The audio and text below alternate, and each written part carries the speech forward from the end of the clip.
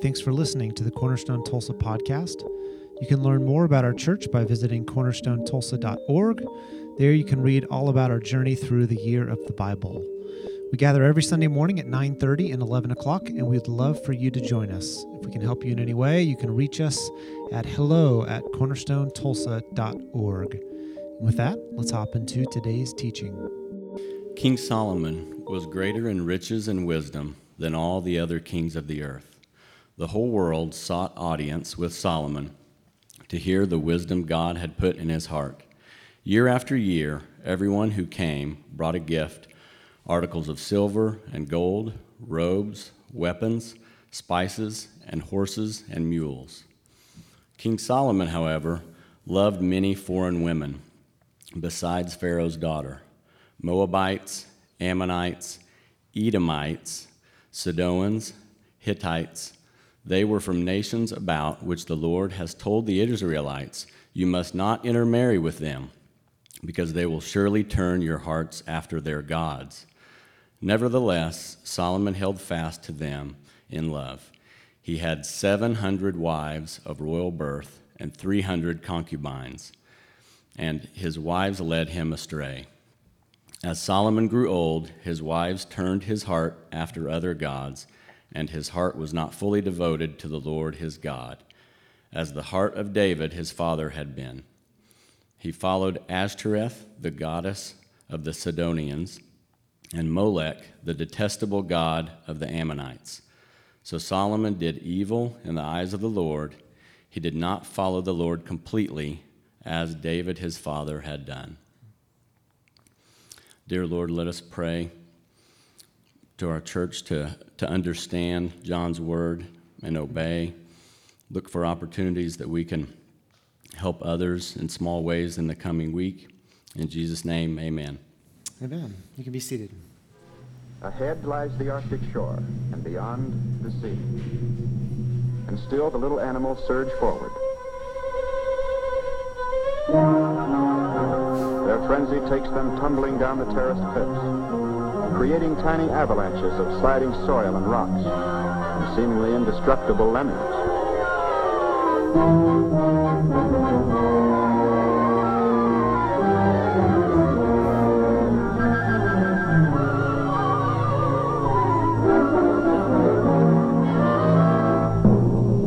They reach the final precipice.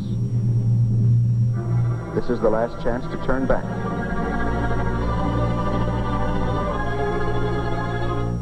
Yet over they go, casting themselves bodily out into space.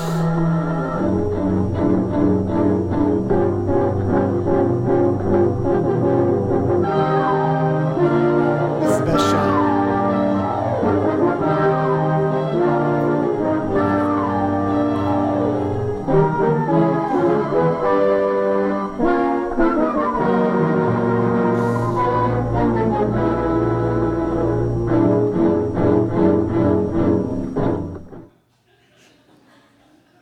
You can obviously see where I'm going with this, right?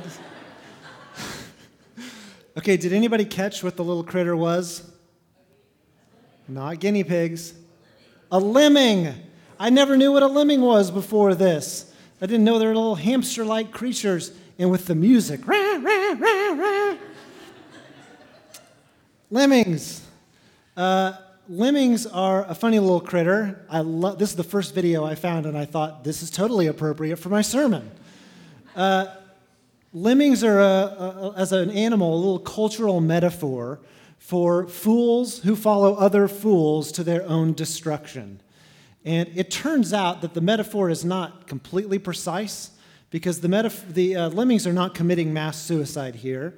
Evidently, what they're doing here, this is a part of a migratory pattern where when the land becomes overpopulated with lemmings, they will seek a new space, and so they'll go off the cliffs into the water. Now, yes, most of them die in the process, drowning and from the fall, but they're seeking out a new land to populate. That caveat aside, I think the metaphor remains. In life, don't be a lemming. Don't be a lemming. Don't be like them. And in the text that Jason read this morning, we hear about King Solomon. And Solomon, known for being one of the wisest people to ever live. Solomon, who's the son of King David, who we just met briefly last week in our sermon. And if you don't know, as a church, we're reading through the entire Bible together this year. And so last week we preached on our reading that had been 1 Samuel 17, David and Goliath. We're skipping right ahead to his son Solomon. And Solomon has kind of a shady background. He is the child of King David and a woman with whom he had a forced affair, Bathsheba. David flexed his muscles and abused his power and killed off Bathsheba's husband, Uriah the Hittite. And Solomon was the product of that relationship of David and the woman with whom you could say he raped or he forced her into an affair. It's hard to say no to the king. So Solomon becomes king, the son of David, under rather nefarious, kind of like a shady background. But Solomon does become king. His father had this aspiration to build a temple for God in Jerusalem, but God said to David, no, you're not going to do it. Your son is going to do it. In spite of his background, God was going to use him. He figured prominently in God's plans. And so Solomon builds the temple. As Solomon is just beginning to be king, God appears to Solomon and says, look, in a dream, says, whatever you want, just ask for me and I'll give it to you. And of all the things that he could have asked for, Solomon asked that he'd have a wise and discerning heart so that he could distinguish right from wrong and so that he could govern the people of Israel. And in a moment where he could have asked for anything for himself, he asked for wisdom. And God, as you can imagine, is delighted with this response, and God answers his prayer. And Solomon becomes known as a man of wisdom. People came from all directions to hear from him. He had broad knowledge about things like plants and farming and animal life. He was like a know-it-all kind of amazing figure. And people came to seek audience with him. They wanted to be around him, especially as he dispersed these nuggets of wisdom called Proverbs. And Proverbs we'll cover as a book later in the year, but maybe you've heard some famous little soundbite bits of wisdom. Trust in the Lord with all your heart and lean not on your own understanding. In all your ways acknowledge him and he will make your paths straight. Solomon. He's full of wisdom. And so people came to him to listen. And as a result of these people seeking him out, Solomon grew in power. Influencers wanted to be around him. Kings of other nations wanted to be around him. He grew in power. And as each of these people came, they brought gifts. Earlier in chapter 10 of 1 Kings, talks about just the amount of gold that Solomon gained from all these foreign visitors. He grew in power. He grew in wealth. He was like King Midas. Everything that he touched turned to gold. His house was just covered in gold. And as a result of his power and as a result of his wealth, he had the opportunity to make a large number of political alliances. So kings of other countries would come to Solomon and say, let's make a treaty together. And one of the common ways they would sign the deal on that treaty was through marriage. And so Solomon had unrestrained opportunity for sex.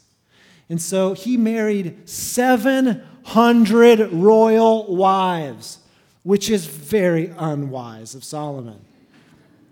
He added to that, because 700 evidently was not enough for him, another 300 concubines. And so he has 1,000 women in his harem. He has exploded in popularity, grown in power, grown in wealth, grown in opportunity for sexual relationships.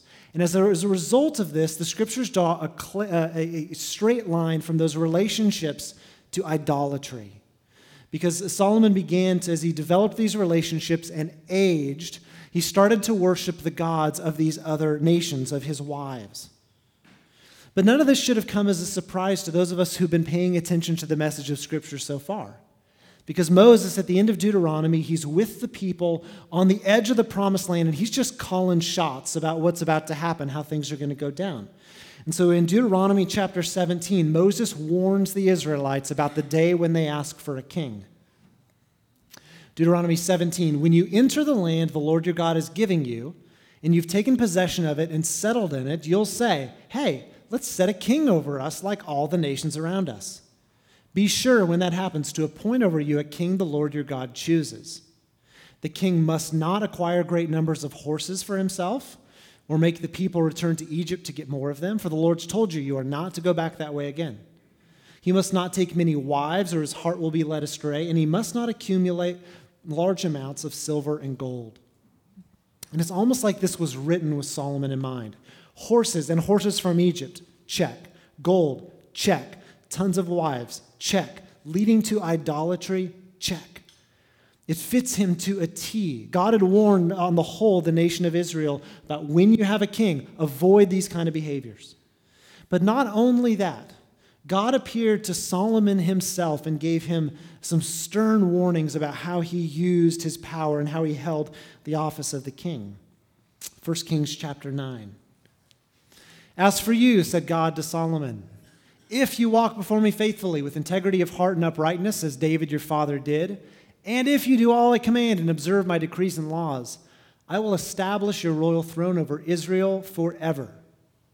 But if you or your descendants turn away from me and do not observe the commands and the decrees I've given you, and you go off to serve other gods and worship them, then I will cut off Israel from the land I've given them. I will reject this temple that I've consecrated for my name. Israel will become a byword and an object of ridicule among all peoples. This temple will become a heap of rubble. All who pass by will be appalled and will scoff and say, why has the Lord done such a thing to this land and to the temple? And people will answer, it's because they have forsaken the Lord their God who brought their ancestors out of Egypt. They'd gotten the general command through Moses in Deuteronomy, but God appears to Solomon in particular, and he says, look, things will go great for you if you follow my instruction, but if you don't, it's going to be disastrous. And it foreshadows what would happen in the year 587 BC when the army of the Empire of Babylon would march in and destroy the wall at Jerusalem, destroy the temple, set fire to the city, and take from the city all of their leaders back to Babylon and scattered them in the diaspora. Because they would not follow, and Solomon set this advice, all of his descendants and the kings after him, nearly all of them would follow in his steps. And the Solomon narrative kind of sobers you up. Because if you think if a guy like Solomon who starts so well ends poorly, what hope is there for any of us? And it demonstrates for us that there's a gap between knowing right and wrong. Solomon asked for the ability to discern right from wrong. He got that. But there's a gap between knowing right and wrong and having the moxie to pull the trigger on doing what is right. There's a difference between being able to prescribe wisdom to other people and practicing that wisdom in your private life. And all of us have seen examples of leaders and often priests and pastors who have prescribed wisdom, who have stood before you just like I'm standing before you, and taught the scriptures and maybe cast an image of their own identity, and yet privately behaved so poorly and dishonored God's name and hurt a ton of people in the process. It's way easier to stand up with a microphone and try to inspire or to teach than to practice this stuff in real life. And what's so sad is that Solomon's destruction and demise was so pathetically predictable. The areas where he struggled are the areas where all of us struggle today. That despite Solomon's wisdom, he turned out to be just another lemming, just one more person going over the cliff, following everyone who went before them.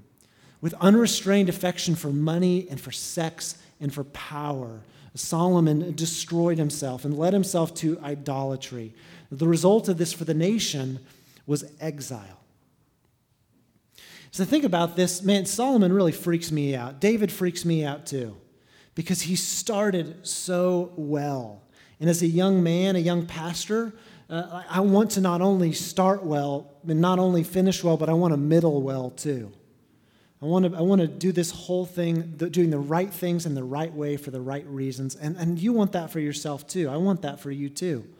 We want to, at the end of our lives, be proud and grateful to God for all that he's done and thankful to God that he's given us the grace to cooperate with it. We don't want to end in disgrace. Luckily, we serve a God who gives a million chances. As we've seen with Israel so far in the year of the Bible, again and again and again, he extends mercy while they're rebellious. And you may have blown it royally and publicly. Or maybe you have your own struggles that nobody else knows about. Ours is a God of resurrection. Ours is a God of renewal who gives mercy even to people like you and me. But I believe that God's desire is not for us to learn everything the hard way.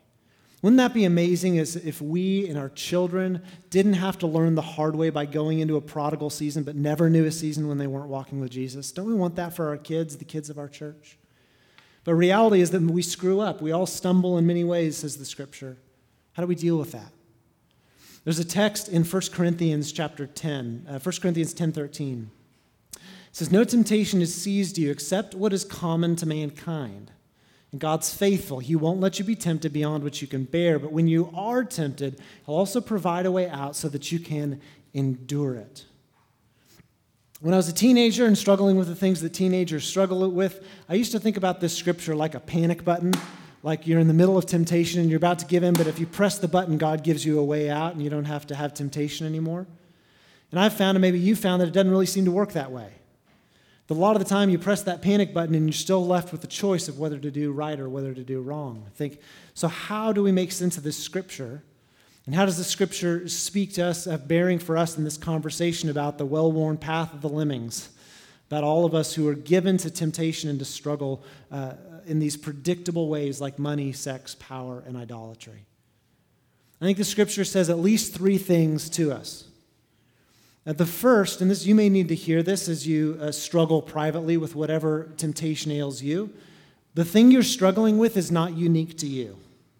The thing you're struggling with is something that is common, it's prevalent, it's common to mankind. You're not alone in your temptation. Second thing, that this comes from the scripture. God believes that you can endure this. So you're in the middle of a trying season, you think there's absolutely no chance I can choose the path of wisdom. God believes that you can endure it.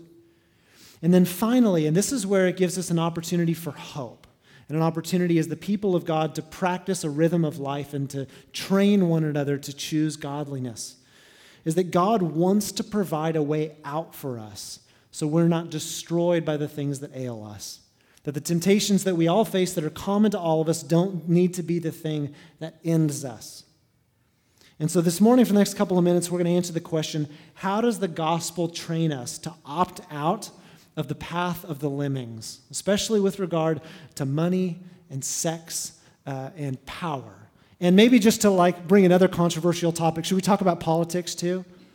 Okay, we'll not do politics this morning. I want to talk about money, sex, and power, the path of the lemmings, something that everybody struggles with. First, money. We opt out of the path of the lemmings with regard to our money by putting money in its proper place. Putting money in its proper place. There's a great metaphor right in 1 Kings that God's given us by comparing Solomon with one of his descendants, a king named Asa, who turned out to be pretty great. Solomon put all of his silver and gold into the palace of the forest of Lebanon. Solomon was so powerful that he gave his house this name, the palace of the forest of Lebanon. And as these gifts are coming to him, where is he stockpiling it all? He's putting it in his house, in his palace that he's made for himself. Contrast that with his descendant, King Asa. King Asa brought into the temple of the Lord all the silver and the gold and the articles that he and his father had dedicated. So retroactively taking all that stuff that his dad had acquired and bringing it into the temple. This gives us a metaphor for the proper place for our money. And this conversation matters whether, in your opinion, you have money or don't have money, because all of us have to define our relationship with money. We have to master our money so that our money doesn't master and control us. So what is the proper place for our money? If your money is in the temple of your heart, you're going to be driven by your own whims and wishes. You're going to choose first the things that make you most happy and most comfortable in this life. While Jesus said, seek first the kingdom of God and his righteousness, and all these things will be added to you, yours the other way. I'm going to seek first my own comfort, my own priorities, my own safety, my own all of that. If your money is kept in the temple of your own heart, in the palace of your own heart, you're going to follow your own agenda. But if your money is in the temple, and follow me in the metaphor, if the money, all of the resources, experience, wealth that God has entrusted to you are kept in the temple, then you're going to seek first the kingdom of God and see yourself not as an owner of those resources, but as a steward of those resources. You'll be motivated if you keep your resources, your wealth, in the temple of God to align your resources with the agenda of the kingdom of God first. If you do that, you'll know that God knows what you need and God is delighted to meet your needs. You'll keep perspective about your money, about your abilities, about your talents. You'll remember it's God who's the one who gave me the ability to produce wealth. That's what Moses warned the people in Deuteronomy. When you get in the land, you inherit all these vineyards you didn't plant, houses you didn't build, you're going to think, aren't I awesome? But don't forget, it is the Lord who gives you the ability to produce wealth. If you keep your money in the temple, you'll keep perspective on all of those and have money in its proper place. So as you think about your relationship with money, and again, whether you think you have any or don't, where do you deposit that treasury? Does it go first into the palace of your own heart where you get to dictate terms? Or does it go into the temple of God, its proper place? Do you see yourself as an owner, as the boss of all that's been entrusted to you, or do you see yourself as a steward and hold things in open hands? I think the way that we avoid the path of the lemmings with regard to our money is there are two things that we can do to put money in its proper place. First, we have to acknowledge the source of our resources. It's God who gives you the ability to produce wealth. There's this Matt Redman song that I just love. I've quoted a million times. He says, "We have nothing to give that didn't first come from your hands. We have nothing to offer you that you did not provide. Every good and perfect gift comes from your kind and gracious heart. All we do is give back to you. It always has been yours. Your breath is borrowed. Your life is borrowed. All of life is grace." To keep money in its proper place, we have to acknowledge the source of our resources. And so when that paycheck comes in or money comes in or however you acquire, when you say to yourself, this is not my money. This is not my money. Second thing we do to put money in its proper place is to put your money where your heart should be. Jesus said nobody can serve God and wealth. You'll either love one and hate the other. You can't serve God and wealth. You can't serve two masters. So first, put your money where your priorities or your values should be. I think one of the easiest ways in the world that we live in is we have the gift of automating our priorities. And so maybe you earn a paycheck and it shows up in your bank account or however it is for you. Don't let yourself cop out. We have the opportunity to automate our priorities so that as soon as it comes into us, some of it can go away from us. We get to automate our priorities. I think it's appropriate for everybody who follows Jesus to have a deliberate plan for how you steward that money. Maybe it's through like a percentage of giving. Under the old covenant, the tithe was generally 10%. It was sometimes 13 or 15% or more, depending on the festivals. But Christians have often used a tithe as a good model. I don't hold fast to that. I don't think the New Testament demands 10% of us. I actually think it's much more rigorous. I don't think Jesus calls us for 10% of our heart or 10% of our resources, but the whole thing. Now, 10% of that or 15% of that or whatever it is, you may surrender to Him, completely put it out of your control. But I think at all times, all of our life should be held in open hands so that if He calls, it is surrendered on the spot. So maybe you would decide for you to keep money in its proper place. You're going to pick a percentage of your wealth, of your income, and surrender it to God. Some of you may be really badly in debt, and you're in a place where, I cannot imagine doing that. So we talked about last week, I would urge you to do something. Just do something. Maybe you'd say, I'm going to start at 1% of giving, and every 6 months or every year, I'm going to go up to 2, 3, 4, 5, 6. There may be some of you who, you earn such stupid money that 10% is no big deal. You can do that and get a little bit of an ego boost, but God's calling you to a challenge. And maybe you would say, and we can have a conversation about this, you would say you're going to pick a dollar amount that you're going to live on. And any amount over that is getting out of your house, getting out of your hands, because you don't want to follow the path of the lemming with regard to your money. You want to put money in its proper place. So acknowledge the source of your resources and automate wisdom. Automate your choices with your money. How does the gospel train us to opt out of the path of the lemming with money? we put money in its proper place. Second, with regard to sex, how we avoid the path of the lemming with regard to sex and sexual temptation. First, we cultivate gratitude and we set boundaries. Cultivate gratitude and set boundaries. I had a professor at undergrad at ORU, Dr. Walker, who often presented myths of marriage or myths of having children. And one of the myths of marriage that he said was that marriage eliminates all sexual temptation. Used to think like maybe if a person gets married, they'll just magically, like the opposite sex will just like disappear from their mind and their imagination. But all of us who are married know like that's not a reality. Or maybe you're single and like you are just like struggling to be pure, to abide by your convictions. The scripture says, I've made a covenant with my eyes, but you're struggling with your eyes. Maybe that's you. Like, man, like setting boundaries, that is difficult. Or maybe you're a person who would say, that is not my deal. I do not struggle with sexual temptation, with looking at images, anything like that. That's just not my story. But I think that this general temptation represents a well-trod path that more of us stumble along than we might guess. Those of us who struggle with social and with relational temptations. How often have you fantasized about somebody else's friendship or somebody else's marriage? How often have you taken for granted the friends that God has given you and you're just imagining how awesome it would be if you could be friends with that person? Or how much money or time or energy do you dedicate fantasizing and thinking about the details of people that you will never meet and celebrities who do not know your name? People who, they're never going to be part of your life, and yet you give time and energy and you covet the knowledge of them and friendship with them. We all stumble in many ways.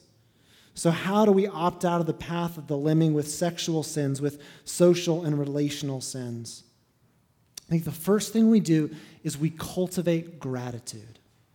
So if you're a person, you're looking at this lousy lot of friends that you've got, you're like, my goodness, I would love to do a line change and get another group here. Cultivate gratitude for the friends that God has given you, the people that God has given you. Rather than fantasizing about how awesome it would be if you could be friends with that person, be grateful for the person that God's giving you. Ask God to open up your eyes so that you can see every good and beautiful thing about them and be to that person the kind of friend that you wish others would be to you. Cultivate gratitude. If you're married and you're thinking about, you're feeling a temptation toward wandering eyes, cultivate gratitude for the spouse, the person that God has given you. Paul says in 1 Timothy chapter 6, talking to young Timothy about money, he gives this great antidote to temptation. He says, those who want to get rich fall into a temptation and trap and pierce themselves with many wounds. But godliness with contentment is great gain. It says the people who have wandering eyes and hearts that are always covetous for the next thing, they're going to harm themselves. But if you cultivate contentment, if you practice gratitude, you will shield yourself from that stumbling block of temptation and sin. Cultivate gratitude. Don't obsess over the friends you don't have, over the spouse that you do not have. Cultivate gratitude. And then the second thing we can do here is to set boundaries. When I was maybe like a fifth grader, sixth grader, I took a really long walk, like miles, I took really long bike rides when I was a kid. And I remember once I was out in West Tulsa and walking along the street, and in the ditch there was a dirty magazine. And I'm fifth grade, I was like, whatever a fifth grader was like. Surprised, let's go with that. And for me, it was something I stumbled upon. It was like a destination. It wasn't something that I had with me. Today, I feel tremendous empathy for fifth graders because you have anything that you could possibly want in the world to see or experience with these little rectangles in our pockets. And I think that many more of us than own these can actually be trusted with them. Because if you struggle with looking, if you struggle with just not even looking at things that are destructive, that are just inane, that suck the life and soul out of you, we need to set boundaries with the things that we struggle with.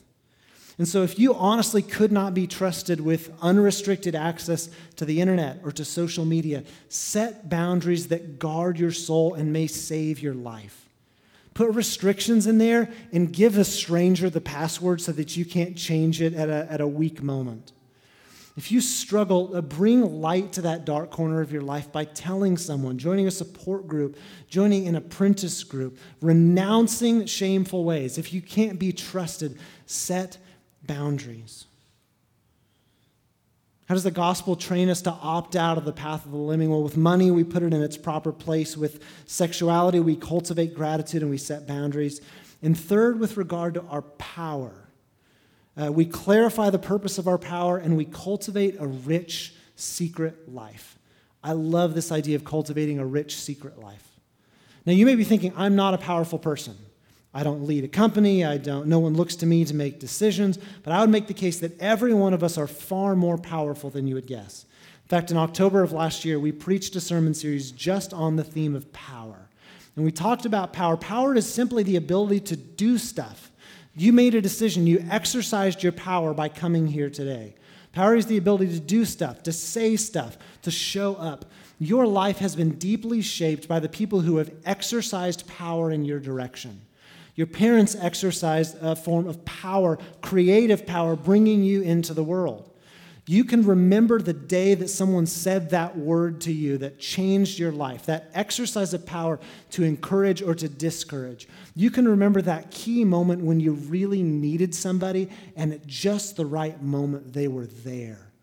All of us have power. You may not be a leader of an organization, you may not carry a microphone, but all of us have the ability to do stuff, to take meaningful action in the world. So one of the most helpful things that we could do is take an audit of our own power.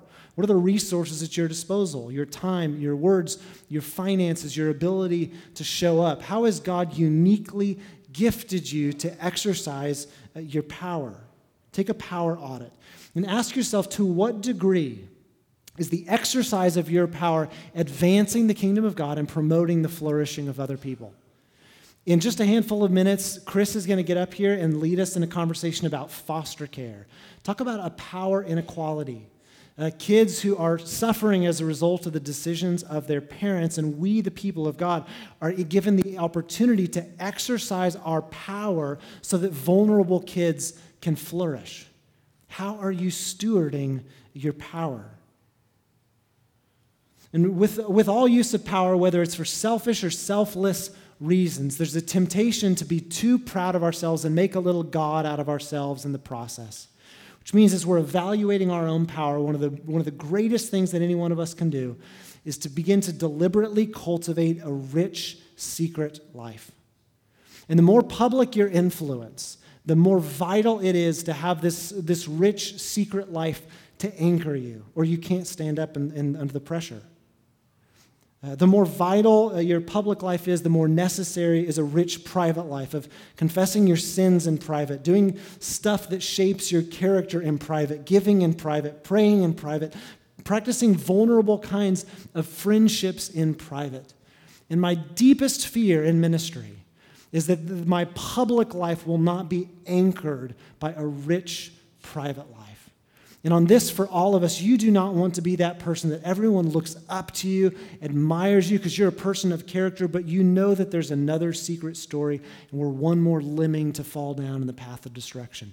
I don't want that to be my story, and I don't want that to be your story. And we see this so beautifully with Jesus. Jesus, the second person of the Trinity, the Son of God, he's walking around Galilee and Judah, healing people, casting out demons. The biggest problem in his ministry was crowd control. The people are flocking to him. He's increasing in public presence and authority. And almost every time this happened, what did Jesus do when the crowds got to their biggest? He made a break for it. And he ran and he hid himself to be in the presence of his Father.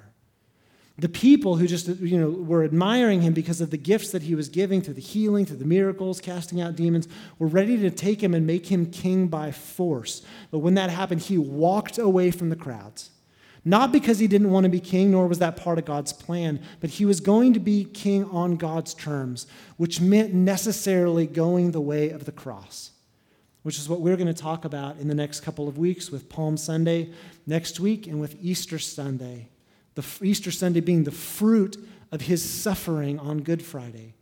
He would become king, But he wasn't going to do it at the acclamation of the crowds. He was going to do it at a moment of tremendous loneliness and despair, crying out by himself, my God, why have you forsaken me? Jesus knew precisely what he was doing in the exercise of his power, and he exercised it in a way that did not immediately bring public praise. And the same Jesus was tempted in the wilderness before his ministry began, tempted with things that you and I struggle with. He was tempted in Gethsemane, thinking, surely this can't be the way, yet not my will, but yours be done. This same Jesus who endured temptation, was like us in every way, and yet without sin, is now at the right hand of his Father, interceding with compassion for us, because he gets what it's like to struggle in many ways. And this same Jesus who loves you, he gave his life for you, who is pulling for you at the right hand of the Father in heaven, doesn't want to see your life end in disaster. Another lemming, another person falling down the slippery slope of the same temptations that are plaguing everybody. Jesus said, choose the narrow path. Most people won't.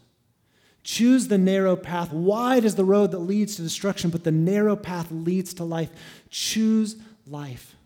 With Jesus at the right hand of the Father and Son, sending the Spirit to empower us, giving us the gift of community where we can encourage each other to choose the way that leads to life, to protect each other from falling down the path of destruction and going to the beat of a different drummer. And this is the heart of what we want to do and who we want to be as a church when we say we want to be a community shaped by the gospel, a community. We're not on our own as a solo faith venture, but we're holding on to each other, pulling each other back in our weak moments and leaning on each other's strengths toward the way of Jesus, being shaped by the gospel so that together God might take this broken group of people like us, bless us, multiply us, and use us to feed and nourish and bring renewal in the world. Solomon's path and the path of the lemming, the struggles that everybody deals with, does not have to be your forever narrative. And so if you're struggling today, whether it's in one of the categories I mentioned or something else, if you're in need of rescue today, God is so gracious. Jesus is so full of mercy towards you. Will you ask him for help? Will you turn to a brother, to a sister, and say, I need you to help bring light to this dark place in my life because I'm following in the path that leads to destruction? Let's pray together.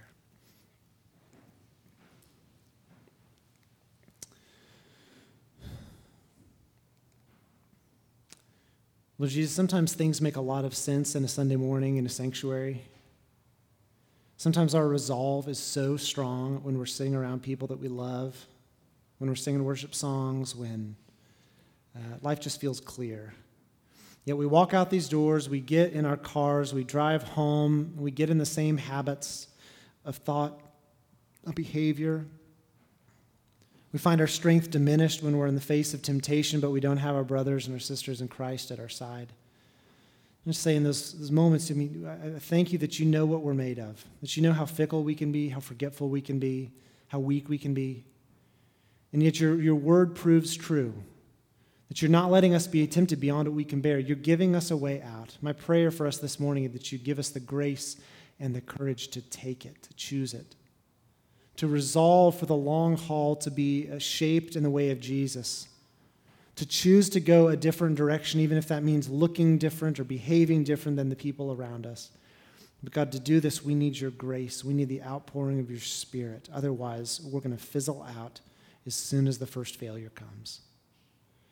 I pray for people in this room who are stuck in a chronic habit of sin, that as soon as I say it, it's at the top of your mind, and you know you need to repent.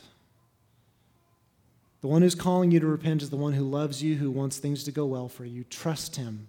As you come to the table today, leave your sin at the cross. Accept his righteousness. Accept the gift of his Spirit. For those of us who are discouraged and continuing to choose to do right, there's kind of a high that comes with the initial resolve, but time wears on and those affections that are misaligned with your standards remain. Pray that you give the grace to endure. And I pray that in our community, Lord Jesus, you would just shape us in such a way that we are resolved to be different, that we train our children to be different and guard them from the destructive paths that we've walked down.